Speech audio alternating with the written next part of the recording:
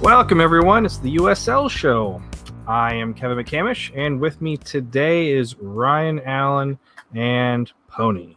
Evan can't be with us. Our thoughts are out to him. Hopefully his mom is okay. I think he's there's something going on there, but should be all right. And then Phil, Phil's camping in Estonia, potentially.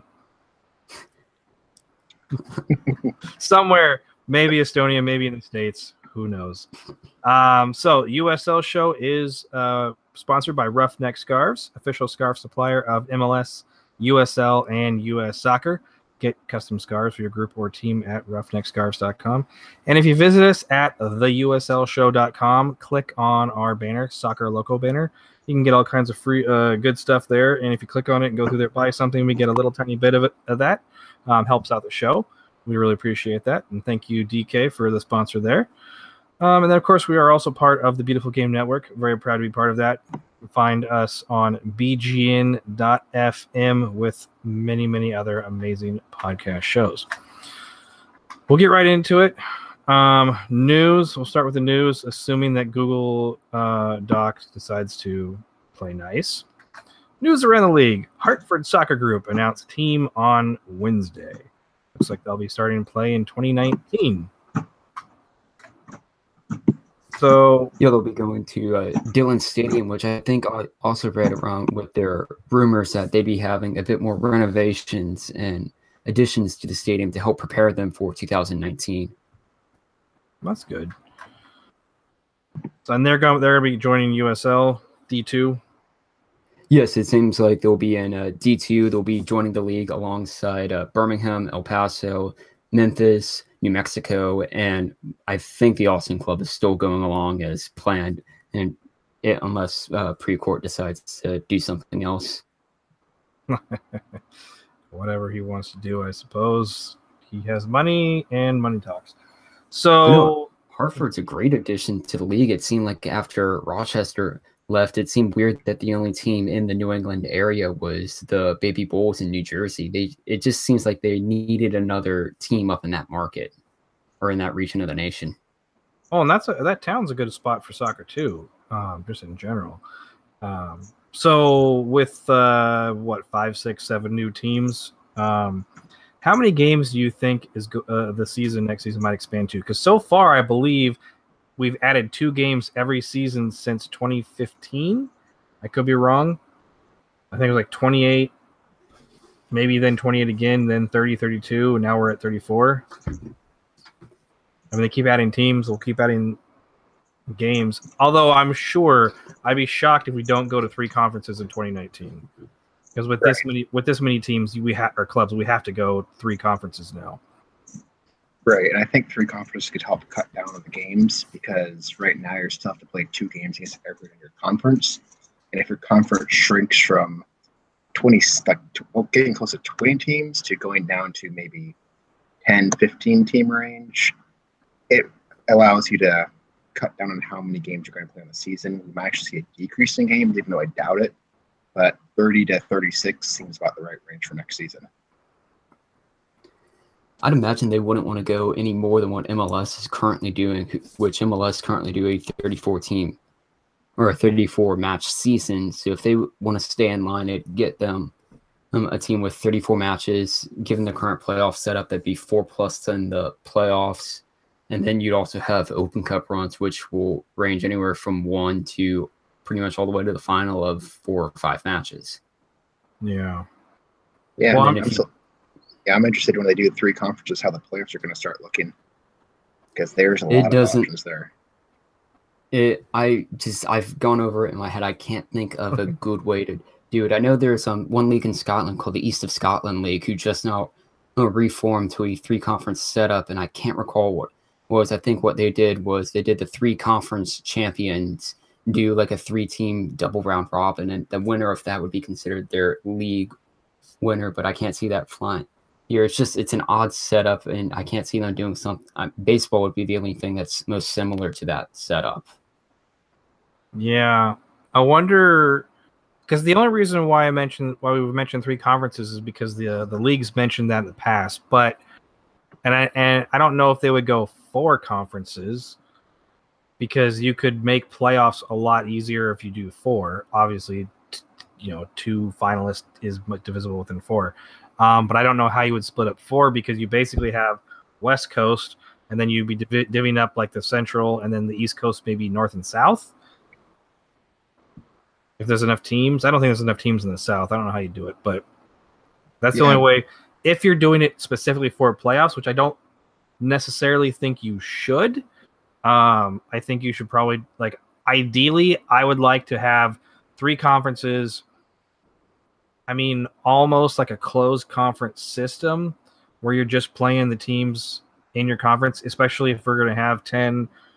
Well, let's see, 30. We already have 33 teams, right? So it's already 11 each. Add, say, 6 more. You're looking at, you're already looking at 13 teams in your conference. So that would be what, 24 games if you do home and away. So you could add 6 more to that. Maybe do a couple interconferences, some special games, and then the playoffs. I don't envy whoever has to figure that out. Yeah, if you're doing 3, maybe top 4 each conference, and next best 4 overall points wise, something like that. Yeah, I think how it would shake out depending on what teams move to what level. Currently, we are USL sitting at 33 teams with the addition of 6 next year, and then the supposed subtraction of Toronto FC to Cincinnati, and then Nashville eventually down the line. That would leave us at around 36, 37 sides. If you take 36, for instance, if you did that divided up among 3, that'd be 12 conference. That'd be 12 teams per conference. If you did a double round robin there, that'd get you 22 games, and then you'd have to fill out the rest with intra-conference play. Which that would work out better if you did, home and away, so 22 games, add 10 intra-conference or, across nation games, kind of like the RSL Tampa Bay special one. Then you're looking at 32 games, and that works out. I hope they wouldn't do the rival, only because, like, as far as playing conference people, I like the idea of going like 2 games, 1 home, 1 away, call it good. The other 10 games, mix it up with teams you don't play often. That would, I feel that would make it, I don't know, not more balanced, but it feels to me like it could be as balanced as you could get in a 3 conference system like that. Because obviously the teams are going to put more emphasis playing their conference opponents, and you're only playing them twice, once at home, once away, and then every team has the opportunity to play other teams that don't normally play for potentially 30 extra points. And there's 32 games in a season. That's plenty. I think that would work out if they did something like that, as far as the conferences go and making up the games.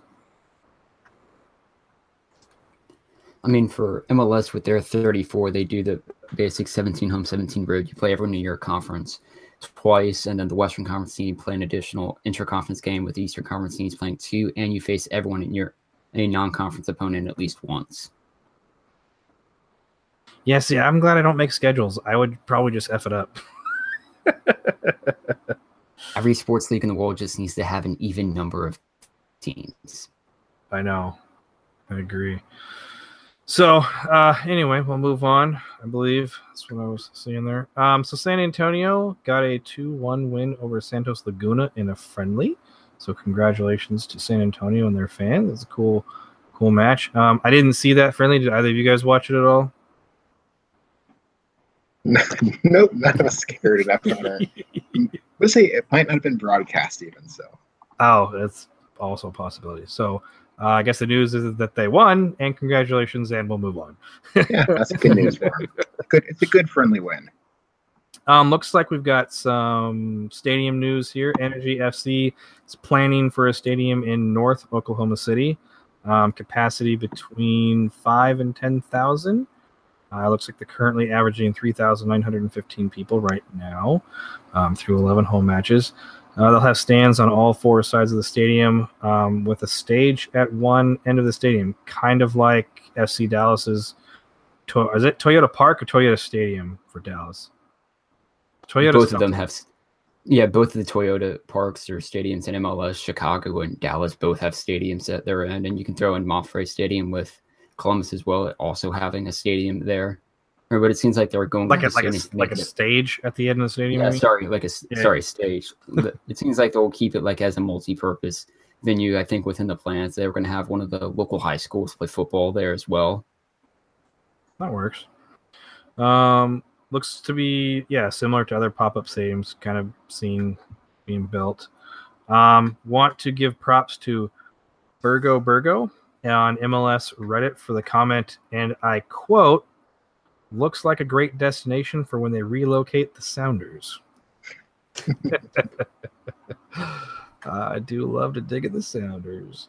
Updated USL title odds per William Hill. Favorites include Real Monarchs and Cincinnati at 4-1. Louis at 11-2, and Sacramento at 10-1. Longest odds: Tulsa over Toronto. Really? 5,000-1 odds for Tulsa, and only 3,000-1 for Toronto too. Impressive. I kind of thought that might be the other way because I think Tulsa has a win, or am I mistaken? I think they have Tulsa a win. does have a win. They do have a win. Yeah, so Toronto still doesn't have a win though, right? They're still unfortunately winless. We'll see how long it goes. Don't Antigua it. The betting city of the nation, Las Vegas, at 100-1 odds to win the USL title. So Nashville at 12-1 is a sneaky good pick. If anybody wants to put some money on Nashville. Last I saw Nashville, Spoke Park, and Orange County all at 12-1 seems great to me. I'll take any of those at 12-1. I'll drop $12. Let's see. So Twitter poll, Pony put it up. What's the biggest factor when disliking a team? Options were regional rivalry, on-field history, dislike of the fans, or a dislike of players/coaches. Looks like the overall winner by a good margin, disliking the fans, 41%. On-field history took 29%, regional rivalry 24%, and dislike of players, coaches, very, very, very small margin, 6%. I don't know if I voted in that poll, Pony. I remember seeing it. If I did vote on it, I think I would have been in the 41% of disliking fans. Yeah, it's kind of interesting to me because to me, if you hate a team for the fans, it usually means you have almost no connection to them. Like you hate a team in a different conference because their fans are intolerable. Usually, if you hate a team in your own conference, it's because they're the regional rivalry or because of a history of games over multiple years. So it actually kind of surprised me because I don't think the main reason I hate teams is because of the fans, unless they are otherwise would be a completely neutral side to me. See, a lot of times when I get upset with a team that I don't have any connection to, it falls, I think, in two categories. Either maybe their front office did something stupid or offensive or Compass. like that, or their fans did something stupid or did something that pissed me off. So, I think perhaps for a lot of people, maybe disliking fans falls in that sort of thing. But more often than not, if it's a team that I have no connection to, I don't particularly care about, but they've done something to upset me, it's because the front office made some bonehead mistake. Yeah. I think of one specific USL team where the front office has made bonehead mistakes and they have very vocal fans. Which shall remain maybe that's nameless. Yeah. It's not like we always do everything all before. And then I don't know if anybody saw on Twitter USL memes. Well, I know whoever runs that account listens to us. I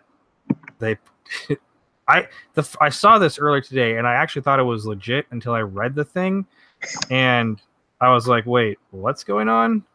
I actually have to click it so I can read it here because it's a little crazy. So Spencer Ritchie tweeted out, "Milk before the cereal. Don't at me," which you're insane. So stop playing soccer, Spencer Ritchie. The USL memes account said, "Breaking news: the USL, in conjunction with US Soccer, is seeking a lifetime ban from the sport for Spencer Ritchie, One league official said, "Such ideas have no place in today's game. We look to rid our sport of such offensive thoughts and speech." Every single listener needs to go at Spencer Ritchie. Yes. That he is wrong. He's on Twitter at Spencer Ritchie 18. SPENCERICHEY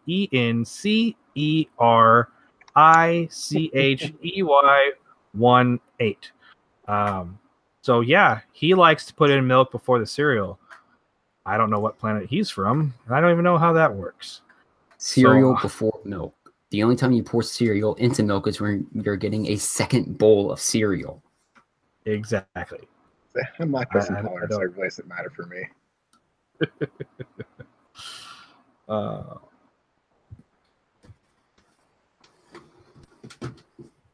Any other comments on that, Ryan? No, I mean, not much else, I guess. Just no. Cereal is a highlight other stuff. Hot dog can be a sandwich if it wants to. Pineapple shouldn't be anywhere close to pizza. Dogs wear pants in their back hind legs, and ketchup could be a smoothie. Okay, I have to stop for that last one.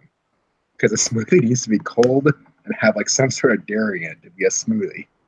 Ketchup is neither. Ketchup in the fridge. Okay. Tomatoes are fruit.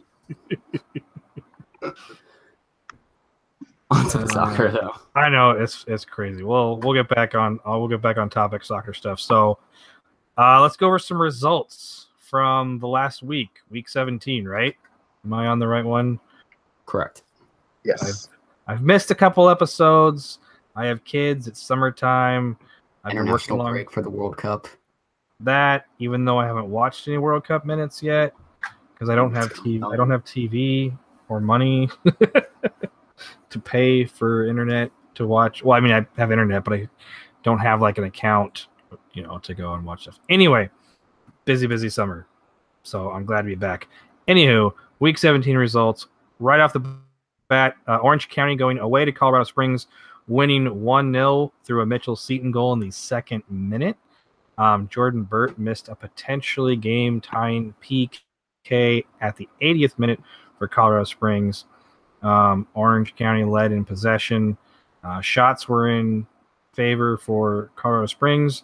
OC had obviously led in clearances if they got more shots at them, but they got all 3 points, so they continue to do well. Did you guys any comments on that one? Yeah, just two teams that I think we all were surprised that we're doing as good as they are. Orange County seems to be taking the inside track and threatening for a better spot, but neither team you need to sleep on. Both can make some noise in the West as the season progresses. And it's always impressive to see a team win up in Colorado Springs. It's just only the third time this year that the Switchbacks have lost at home. Previous losses occurred to Swope Park Rangers and the Portland Timbers too earlier in the season. But even at like a mile above, it's just impressive just for the fortress that the Switchbacks have built there to see any team go in there and walk out with 3 points. Indeed. Also along those lines, like you guys mentioned, like kind of surprised that they're playing as well as they have. I think at the beginning of the season, preseason, I think we were both not high, but I think we had both these teams kind of upper mid table. I know Colorado Springs didn't start off too well, but looks like they are getting back into the swing of things. And Orange County started off hot, slowed down a little bit, but looks like they're getting back in there. So if I remember right, either Ryan or Pony, I think it was one of you guys, said towards the very beginning of the season, if it wasn't preseason, that the MLS2 sides have a tendency to start much better at the beginning of the season and then trail off midway through the end of the season. And there's been a couple teams, 2 sides, I've seen that happen. So neither of these sides are, so obviously they're doing well. For reference, in our first aggregate power rankings at the start of the season, Colorado Springs was ranked 9th in our Western Conference ranking, and Orange County was ranked 10th. Currently, at the moment, Colorado Springs is 8th, and Orange County is outperforming that prediction at 5th. Okay. So I was right. They were right there in the middle. I was thinking low playoff spot, so I was a little bit off, but yeah. So next game, Reno 1868 hosting Real Monarchs SLC and winning 3-0. That's a little bit surprising over the best team in the West. Reno goals from Luis Fernandez in the 32nd minute. Brian Brown with a brace, scoring in the 57th and 68th minute. Of course, Brian Brown also missed a PK in the 79th that could have given him a hat trick. So that's 2 missed PKs in the first 2 games of that week. Interesting. Yeah, this is very reminiscent of both teams last season, where Reno started the season looking like they're going to be awful, and the Monarchs started on an amazing hot streak. And last year, Reno caught fire maybe about a month and a half, 2 months into the season, and the Monarchs kind of walked off the cliff around the halfway mark and turned into the clear runaway favorite to limping to the first place. And it's starting to look like they might do it again this year. I think it's more impressive from Reno because they lost a lot of their top players. They're on a great win streak right now. I'd like to see if they can sustain it as they play more of the top teams, because they have played a lot of good teams, but there's very few teams who have played in that run and go, oh, they're a favorite to actually do something. Mm-hmm. But still, if you could rattle off a double-digit win streak against teams who are even average, more power to you. Yeah, absolutely. And in 3 matches from now, you'll have Reno playing the Real Monarchs on the road on August 8th, which could be a potential 1-2 matchup if current trends highlight that currently Monarchs are in first place of the West at 38 points. Phoenix is in second with 35, and Reno's just in third with 34. Yeah, Reno started off pretty slow, and I'm a little surprised they've climbed up so high, but especially like Pony said, losing some of their good players. Lost 3 of their first 4 matches. Man, 3rd place. And since then have gone 15 unbeaten in league play and 15 of 16 in all matches, with their only loss coming in the Open Cup 1-0 to Sacramento. Impressive. Very impressive. Good. Sounds like good things are happening in Reno this season. So yeah, Real Monarchs better watch out. So up next, now actually wait before we move on. So Real Monarchs, if they're coming to a skid, quick question: does anyone think it's related to their coaching issue? No, they did the same thing last year. They were the best team by far half of this season, and then they became just a solidly above average team. I think that's going to happen again this year, where worst case they're going to be the number 2 seed. It's so weird that like the 2 sides seem to do that. Start off hot and then cool off. So right now, I'd still say the Monarchs win the Shield. I think you're right. I'd be shocked if they didn't, because there's just too much talent there, as at like the USL level to just gain all those wins and points and then completely shit the bed. All right, so up next we had Pittsburgh Riverhounds 2-0 over North Carolina. Pittsburgh goals from Cristiano Francois in the 45th, Kevin Kerr in the 71st. Looks like there was a rain delay prior to the match. There's a good pick out there on Twitter if you can find it. Lots of clearances on the night, 33-29. North Carolina having that advantage in the clearances. Very disciplined, though. Pittsburgh led 9/6 in fouls, 3,811 people in attendance. That was a good game. I watched that, and I really enjoyed it. I think was it Hugh Roberts had a really good save there. I'm either that or I'm thinking of a different game. But what did you guys think? Seemed like a standard Pittsburgh Riverhounds win. I mean, 2-0. You have Kevin Kerr scoring at 71, and NC led possession at 59.2% of the time. And yet Pittsburgh were able to make the most of their chances, getting 13 shots in the match with 7 on target. It just seemed like Pittsburgh took care of business, what they need to do on the 4th. Yeah, I mean, Pittsburgh is good. They're arguably the best team in the East. North Carolina is probably not a playoff team. This is exactly what you expect a Lily team to do, is go out and beat someone they should by a score of 1 or 2-0. But more often we would expect it to be 1-0, right? Well, this is also against a team who probably shouldn't be in the playoffs at this point. North Carolina's been having all sorts of issues. That's true. As we'll get to later. Yes. Up Based on next, current ELO ratings, Pittsburgh is the best team in the Eastern Conference at the moment, though just slightly ahead of Cincinnati. they have the most shutouts in the league too, right? I believe so, That yes. is true. Because T2 fell off. They were holding steady with them, I think, for 1 or 2 weeks, or even ahead of them, and then they fell off. So it would be Pittsburgh, I think, all alone with the most, since they continue to be a very good defensive team and getting multiple goals a game. That'll win you some championships if it does most of the time. Up next, Tampa Bay Rowdies over Toronto FC 2, 3-1. Rowdies goals from Hirstov in the 8th minute, Taylor in the 54th, Joe Cole in the 79th. Toronto got an own goal from Akira Fitzgerald in the 58th minute. So Tampa Bay Rowdies scoring 4 goals in a 3-1 win. Tampa Bay Rowdies led 16-1 in shots, 6-0 in shots on target. That sounds more like one team showed up. Are we sure that? I mean, I know Toronto's had some bad luck, but good Lord.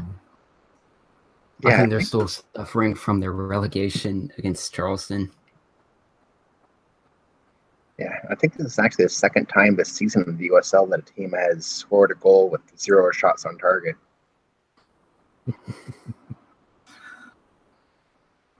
I wouldn't be surprised, actually, with the way this season's gone. I think you're right. I mean, I would have no clue who it was, but it seems like at some point there was somebody that had an own goal or something that helped them. I think it was Los Dos playing someone. I forget who, but it was like an own goal off a corner. One in their first 5-6 games where they only scored 2 goals. Yeah, I think it was one of those too. It's one of the very early games. And then Los Dos has proceeded to score 8 in their past 2 games. Yeah. Well, I think when they figured out that they can just try to score more goals than their opponent, the hell with defense, it makes for entertaining soccer, and I think it's worked out for them. Tony, I think that match you're thinking of was the 1-1 draw between Fresno and Los Dos at the start of the season when Michael Daly scored that own goal for the Los Dos at the 3rd minute, and then they did nothing the rest of the match, and it took an Alex Cooper equalizer at 75. Yep, you bring it up. That's exactly the game I was thinking of. Where all the numbers said Fresno killed them, but they got the draw somehow. That's right. That was when Fresno. Yeah, they were really liking the draws, weren't they? Well, speaking of own goals, Indy 11-0, Ottawa Fury 1. Indy 11 scores the goal for Ottawa. Carlisle Mitchell in the 28th minute with the own goal. 62% possession lead to Indiana. 15-6 shots total, 4-2 shots on target.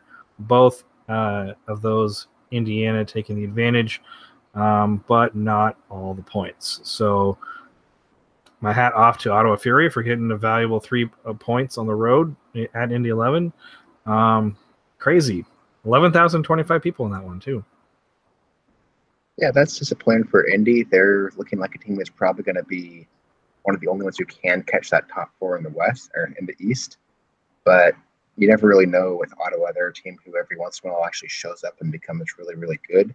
They're one of those wild card playoff borderline teams. So both of them would be good to watch moving forward to see if Indy can actually challenge for the top 4 spot. And if Ottawa can get into that 7-8 seed, that could be a dangerous team. But this game seems like, with leading 35 clearances to 11 for Ottawa, I feel like I didn't watch it, so I can't say for sure, but that kind of makes me, and the only goal coming as an own goal, it makes me feel like maybe Ottawa was, how do you put it, parking the bus? But, I mean, to be fair, as much as sometimes it bothers me when I watch teams, go really hard defensively and just trying to prevent a goal from going in against teams that I support, or game management, all that stuff, that's part of the game. So whatever it takes to get 3 points is what you got to do. Whether you're playing against my team or you are my team, whatever it takes to get 3 points. Right? Yeah, and especially if you could park the bus for 70 minutes. Like the goal came for the 30th minute. You could shut it down for 70 minutes or I guess 60 minutes. I mean, more power to you. You could do that. You deserve the 3 points. Yeah, absolutely. I mean, because it does take skill to keep the ball out of the net when you are allowing the opponent to go at you as much as teams at Park do. So when it works out, like I said, more power to you. And Indy seemed like one of the best sides to be able to park the bus against, since if you look at their past 4 matches that they've played, they scored 2 against Charlotte. They were shut out by Ottawa, and then they've only scored 3 others in the combined against Nashville and Penn. It's just not a high-scoring team with only 22 goals on the year. Yeah, that would make sense. Up next, San Antonio and Oklahoma City Energy splitting the points there. 1-1 draw. San Antonio getting the goal in the 77th minute. Oklahoma City getting it and going up first in the 68th. San Antonio's next 2 matches against Orange County and Real Monarchs. So they're against teams in the top 5. So I think anything that San Antonio can do to get points, they will probably want to be able to do.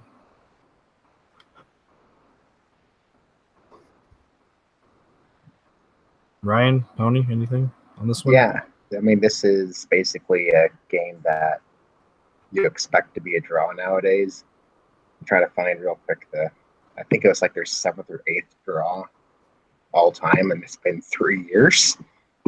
So these teams match up very well, no matter what happens. So it'll be interesting to watch them going forward, see if they can one will actually start beating the other. But regional rivalry, and no one could ever come out on top. Crazy. Oh, up next, we've got Seattle Sounders 2 taking their typical loss. Swope Park Rangers visiting and scoring 2 goals, leaving with 3 points, even despite going down a man. Looks like Matthias Silva got a red card in the 21st minute. So Swope Park Rangers were up 1-0 before that. Felipe Hernandez scoring in the 10th. And then they went up 2-0 through a Haji Berry PK in the 65th minute, which was actually the second PK in that one. Haji Berry had also missed his first one in the 59th minute. Would have given him a brace, would have made it a 3-0 game. So against 10 men, Seattle Sounders 2 continued to just not do anything. I'm fine with that because my own team's not doing well. So I'd just like to see the rival can also do as be more horrible than my team currently. It's hard to understate how bad Seattle is right now. I think you could actually make the argument they are worse. They are the worst team in the West. They've looked horrible. I mean, they were down a goal before they went up a man, but they gave up 2 PKs. Granted, only one of them went in, but even playing a good team, you shouldn't go negative goals when you're up a man for 70 minutes. And this was a returning habit of theirs this week, as we'll talk about later. But and the funny Seattle thing looks lost. They look completely lost. And going up a man, then giving up 2 penalty kicks. I mean, it was Swope Park won 2-0, but it obviously could have been worse. Like the Haji Berry could have had a brace, could have been 3-0. It seems that Seattle likes to do things like they like to copy Portland. So Portland wins MLS Cup first, then Seattle finally wins MLS Cup. So T2 has one of the worst seasons in USL history. Seattle's like, no, we can do it better. Seasons in USL history. Got to copy Portland. I think that's how that works out. So if T2 do make the playoffs this year, then maybe Sounders 2 will be like, we'll make the playoffs next year. Okay, Seattle's not that bad. They're not good, but they're not that bad. Seattle has slipped Tulsa in the table at the moment, with Tulsa at 12 points in 16th, Seattle in 17th place with 11 points, though I will say the Sounders 2 have 2 matches in hand over the Roughnecks. Also, T2 only gained 15 points through an entire season in Seattle. Sounders have 11 already, and there's still quite a number of games. There's half the season left. So I think you're right, Bonnie. They're not going to be Portland bad.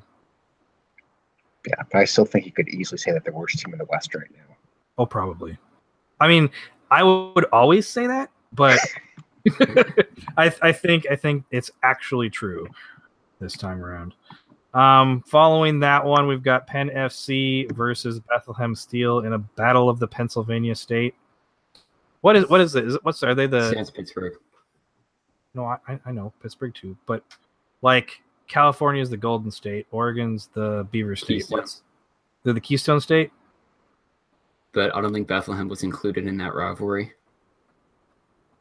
Why? They're in the state. Aren't they named after the state? I don't think so. No, they're not. But I mean, I don't know where Penn FC came from. Neither was Penn. Yeah, Penn just came out of nowhere, right? Fresh, brand new team. Yeah, brand new team, no history whatsoever. Anyway, who did Sacramento beat in the 2014 USL final? Then I don't know, but it wasn't. It was some other team. It had nothing to do with Penn. Yeah. Island, so I don't know, Minnesota, Great Lakes. Oh, Puerto Rico. Oh, of course. Yeah, of course. It's Puerto Rico Islander. That was a team. Yeah, that was a team, right? Rhode Island. Except Rhode Island's not an island. Portsmouth is. No logic. Oh yeah, Rhode Island is an island, and I'm sure they have a few roads there. That's what they're named for. Roads on an island. I love it. Anyway, great analysis of a game. I know. So Penn FC beats Bethlehem Steel 3-2. Penn with the goals in the 20th, 25th, and 55th minutes. Bethlehem Steel with the goals in the 17th and a PK in the 82nd. Bethlehem Steel now, unfortunately, just one win last 5 matches. Loss ended a streak of 5 straight matches unbeaten for Steel. So I like the Steel. I want to see them do very well. I feel they've got some good players there, some players that I was excited about in preseason. So I'm always kind of sad to see them lose, especially since they're Evan's team. And I like Evan. Evan's cool. I hope he's doing great tonight. Yeah, I mean, Steel are good, but Penn is actually also good. They were a team we all completely wrote off to start the season. No one thought they'd be anywhere near the playoffs, yet alone more than 1 or 2 spots at the bottom of the table. But they have surprised me. When you make a brand new team from scratch with absolutely no history, like, should you expect them to be good? They're basically an expansion team, right?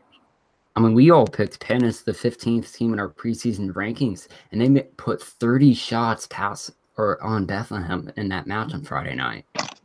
That's great. Yeah, Penn could be they're a good example of a scary team who might sneak into the playoffs. Currently 4 points out of a playoff spot in 12th. Or, sorry, they are currently in a playoff spot. I misspoke. Sorry, I was thinking of Ottawa. Is there any of, like, I don't remember. They're currently in 8th. Remember when we did the draft of picking teams, did anyone pick Penn FC, or were they one of the 3 that we left on the side? No, it was Penn, Vegas, and Seattle. Penn, Vegas, Seattle was the ones no one's took. Well, I'm kind of surprised that one of those 3 teams will actually give some points to the Twitterverse. You got it, fans. Group of people who have 3 teams. Become a fan of the brand new Penn FC. Yes, exactly. Speaking of teams I'm kind of a fan of, New York Red Bulls 2 over Atlanta United 2, 6-1. Tons of goals from New York Red Bull. They like to turn it on sometimes, and when they do, there's lots of goals. They scored in the 17th, the 30th, the 56th, the 71st, the 73rd, and a PK in the 90th minute. Atlanta got one for Atlanta. That's right, and an own goal in the 81st minute. So they actually scored 7 goals in a 6-1 win. Gotta love those type of games. So it's a win for New York, ending a 4-match winless skid. 26 goals from New York have come during wins. 36 total goals scored. Aside from their win over Toronto to start the season, 2-1, New York have scored at least 4 goals in each win. So, like I said, when they turn it on, get out of their way. Atlanta United 2 now on a 7-match winless streak. Atlanta have not scored a goal of their own since May 19th. I don't feel so bad about my Timbers 2 anymore. They did have 2 own goals during that period, and more impressively, with New York scoring 7 goals in the night, they had 7 different goal scorers throughout that entire evening, just showing like how potent the entire team was just for finding the back of the net. Yeah, it's true. Atlanta's defense is horrible though at this point. they've allowed 3 or more goals in 6 of 16 games. I mean, their season is basically over. It's just going to be they're the team you try to pad your resume against at this point. They did have 25 clearances on the night. Yeah, well, it didn't do them very good, did it? So if New York scored 7 goals, they had 28 shots and 12 on target. 6 goals out of 12 on target is not too shabby. 50% conversion rate. That's good. 698 people in attendance. Really? Only 698 people in New York wanted to watch their team beat someone else. New Jersey. 6-1. New Jersey. That's right. Well, there's a reason. There's a problem. Why? The match we've all been waiting for. North Carolina versus Charleston Battery. 1-1. It was a draw. Charleston went up first through Guerrero in the 63rd minute. North Carolina came back, got the draw in the 81st minute through Daniel Rios. Poor passing from North Carolina to set up the Charleston goal. And we also, I'll let you guys talk about the final minute of the match, as I think both of you are really itching to do that, so I won't steal your thunder. Go for it. Either of you. Yeah, if you have not watched about the last 30 seconds of this match, you are missing one of the greatest spectacles in the history of the USL. There are a few games I'd say you have to watch the last little bit of, but this has to be one of them. It was, I mean, it almost looked like a scripted TV show. It was that comical. It's just, yeah, it's one of those where North Carolina should have scored 4 or 5 times, and through either pure luck, bad play, or spectacular saves, they were unable to. I think one of them came off the post, right? Yep. Yeah. They did have a off-the-line clearance by a defender and off the post. It was a wizarding theme night at Wickman Soccer Park for that one, so I'm going to guess there was a bit of magic involved in that. But I was watching that live, and all I could think of in that entire time was just score. Just you could have scored there. You had 4 chances at goal at that time, and it just seemed so unlikely that they just didn't score on any of them. It's like me playing FIFA 18 online. Yeah.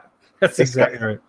Yeah, this got picked up by all the soccer social media sites. I mean, by the time the season is over, this might be in the top 3 most viewed USL plays of the season. Well, I saw it on SportsCenter. Well, if you make SportsCenter, then I think Carolina should be hanging their heads in shame. I remember it was in the last 30 seconds, so we're like 96-30 in 7 minutes of stoppage time. And you're right, you've got like 4 different chances to get all 3 points, and you just can't do it. I'd kill myself if I'd be so disappointed if I was a fan. I'd be like, no. Props for Charleston for not letting in the goal there, though. I say, and also if you listen to the announcer, he's actually laughing by the end of it, and it's the home announcer for North Carolina. So that's a bonus too. I'm gonna go back and watch it and see, because I want to watch it again with some sound. Up next, Indy 11 gets a win this time over Charlotte Independence, going 2-1. Charlotte went up first in the 50th. Indiana gets the from behind win, scoring in the 62nd and the 70th minute. Charlotte had a player sent off with their second yellow card in the 77th minute. So this leaves Indiana with 1 loss in their last 7 matches, which was, of course, the one we just talked about. Charlotte have now gone winless in their last 7 matches, but have scored at least 1 goal in each of those 7 matches in that time. Anything else, guys, in this one?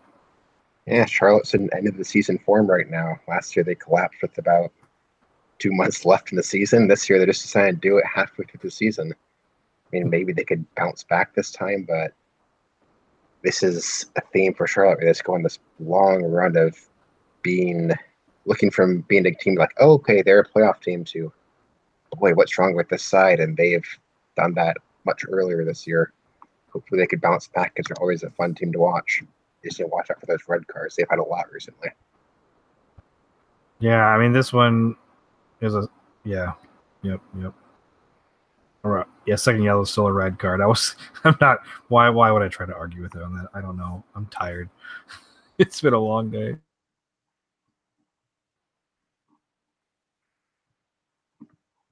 One to two. Louisville going up in the 22nd minute. Tampa Bay Rowdies equalizing in the 71st, and then Louisville getting all 3 points in the 76th minute. 2 years ago, I think you probably would have likened this to Bayern Dortmund kind of type of match for the Eastern Conference. But yeah, not so much with Tampa Bay Rowdies, unfortunately. 2 wins in their last 10 matches, both of those against Toronto FC 2. So, yeah. The once unbeatable at home Rowdies have now lost 2 matches at home this season, unfortunately. So, what do you guys think? Fall from glory a little bit on with this side? Rowdies are currently outside of a playoff spot at the moment, and it just seems so difficult for them to find a way into the playoffs when their last 2 wins in their last 10 matches were both against Toronto, and they can't keep playing Toronto for the rest of the year. I just seem like it's very difficult to find their way into a playoff spot. Yep. Yeah, both these teams are really underperforming for what we thought they were going to be. A lot of us thought Tampa and Louisville, that's their 1 and 2 team in the East. But Louisville's trying to hold on to about that number 4 seed in Tampa. It's just going to be happy with the playoff spot at this point. In fact, in our preseason rankings, first ones on March 13th, Evan and Pony both put down Tampa as the number 1 team out in the Eastern Conference at the moment. And in fact, with Phil as well, with Kev, you and I were the only ones to choose Louisville. I think at this point, all wrong. I know, and it's Pittsburgh for the win. Or Nashville.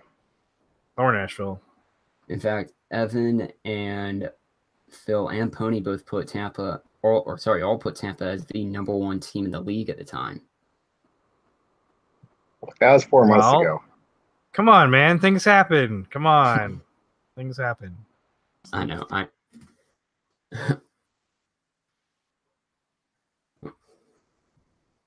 Well, at least that going for me.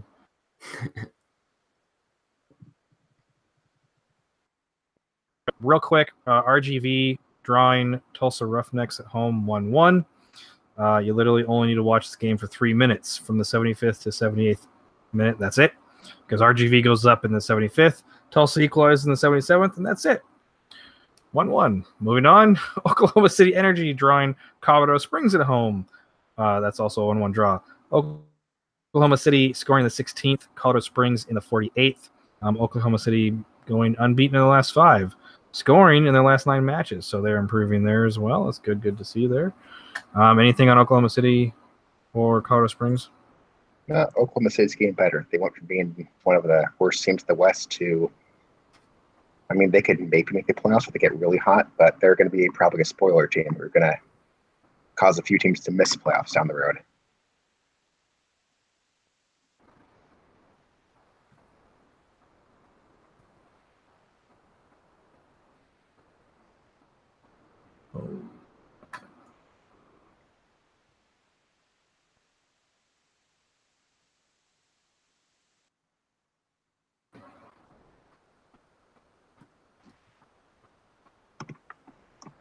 I had my Chrome freeze up on me a little bit.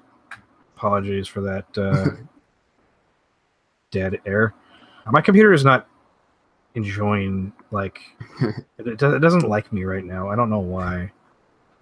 Up next, Nashville drawing FC Cincinnati 0-0. Third 0-0 draw for Nashville. First 0-0 result for Cincinnati.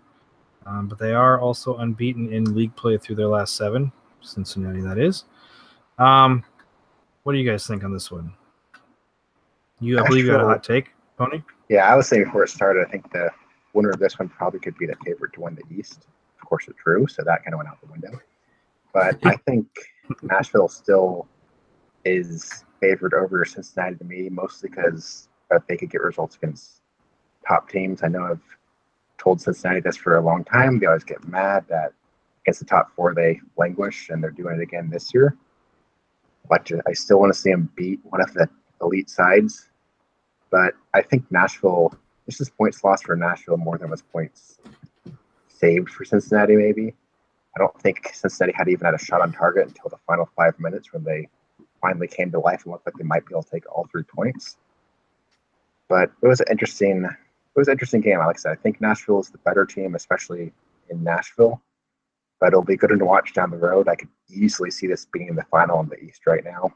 If not, maybe a 2-3 seed type matchup or 1-4, depending on how things break.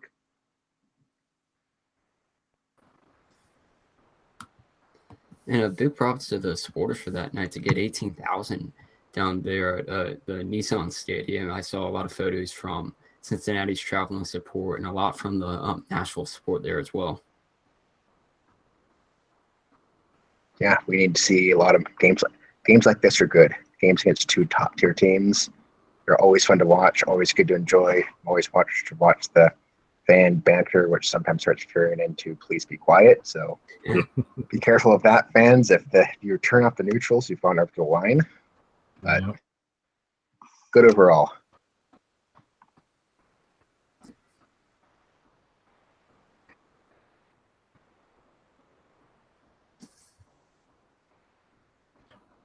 All right. Assuming that you guys can still hear me because I continue to have connection issues. Up next, Orange County versus LA2. LA2 gets the win, 3-0. Goals from Zubak, Lopez in the 23rd, and Hernandez in the 52nd. LA was shown a second yellow card to Ache Amapong. I'm probably not pronouncing that right. In the 45th minute, but still got the win, so them. 5 of Orange County's 6 losses this year have seen the side shut out in defeat.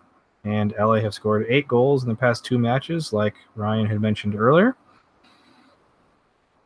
Yeah, what do you guys think on this one? LA is probably the most confusing team in the league. They could one week look like they're a complete wreck, have no business playing in this league at all. And the next week, they look like they are one of the single best teams in the league and light up teams who usually are okay on defense or at least don't allow this many goals in the game. I'm not sure if this is more of a, indictment on how Orange County plays, or they just got unlucky to play Los Dos when Los Dos decided to play very good. But it'll be interesting to watch LA down the road. I don't think they're going to be a playoff team, but like I was talking with OKC, they could easily destroy a few teams' season once we get down the road and someone looks at them and goes, we need this win to make the playoffs, and LA decides to win 7-3 for some reason that night. It does seem like they're able to pull those things out when they kind of want to, or at least they're getting there. This is just like the complete opposite of what you would see for any win. I mean, OC led at 67.7% possession. They led in shots 13-6 and 6-3 on target. This seems like everything is lined up to win for OC to get a goal, maybe 2 in it, and yet they are shut out, and LA walk out of there with all 3 points. Must have been a good counterattacking match. Up next, Sacramento drew at home to Real Monarchs. So Real Monarchs are continuing to struggle for results. Any comments on this one, gentlemen? I think this is more points lost for Sacramento. They look the better team, but just have been having problems converting as of late. We'll see how this continues on because this team had a lot of problems converting last season, and that really frustrated the fan base. If that continues to happen, that's going to be a problem. But it's one of those where Monarchs got outplayed, they got a point, and that's what we kind of expect for a team who is arguably the best team in the West. And like I said, points lost for Sacramento. Hope doesn't haunt them too much down the road as they try to hold on to gain the home field game. After this one, we've got Las Vegas beating St. Louis 1-0 at home. Las Vegas getting the goal in the 49th minute. They've now scored in their last 4 matches. St. Louis winless in their last 4 matches. Anything on this one? No, not at all. It was a boring game. I believe it was quite the boring match, which, like Ryan here has a note, it's probably something we never thought Las Vegas would be associated with. They are far from boring. But there were long. Or at least they try. Yep. I mean, it reminds me of that thing I saw on Twitter this week from the New England Revolution Seattle Sounders match in MLS, where it was a 0-0 draw, and they condensed their highlight thing down to I think it was like 41 seconds. Basically, it was kickoff, sights of the fans, halftime, sights of the fans, full time, sights of the fans. That's brilliant. We'll have to go back through and find it, but that was just kind of what this match for Las Vegas signified. I mean, the possession was like very even, with Las Vegas having a slight advantage at 50.5. It was 6-3 in the shot total, but shots on target, it was just that one goal Las Vegas scored. St. Louis failed to get a shot on target. And then you just have 35-23 clearance lead for St. Louis. It just doesn't seem like a match that on paper would jump out at anyone. If you watch the goal, you get the gist of the entire match. Pretty much. Last game in the East to talk about, Ottawa Fury hosting Pittsburgh Riverhounds and losing 1-0, just like Bob Lee team should be winning, right? 1-2-0. The goal scored by Hugh Roberts in the 22nd minute, who was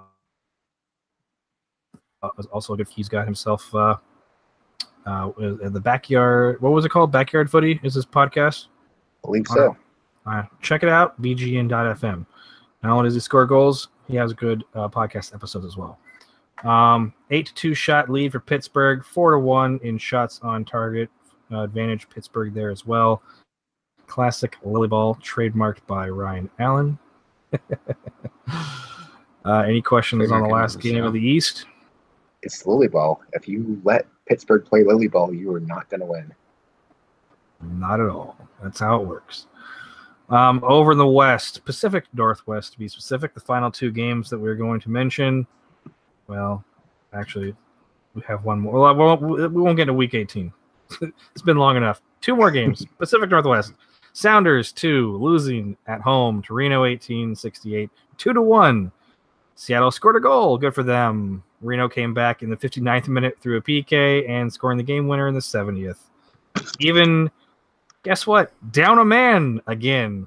Reno goes down a man again.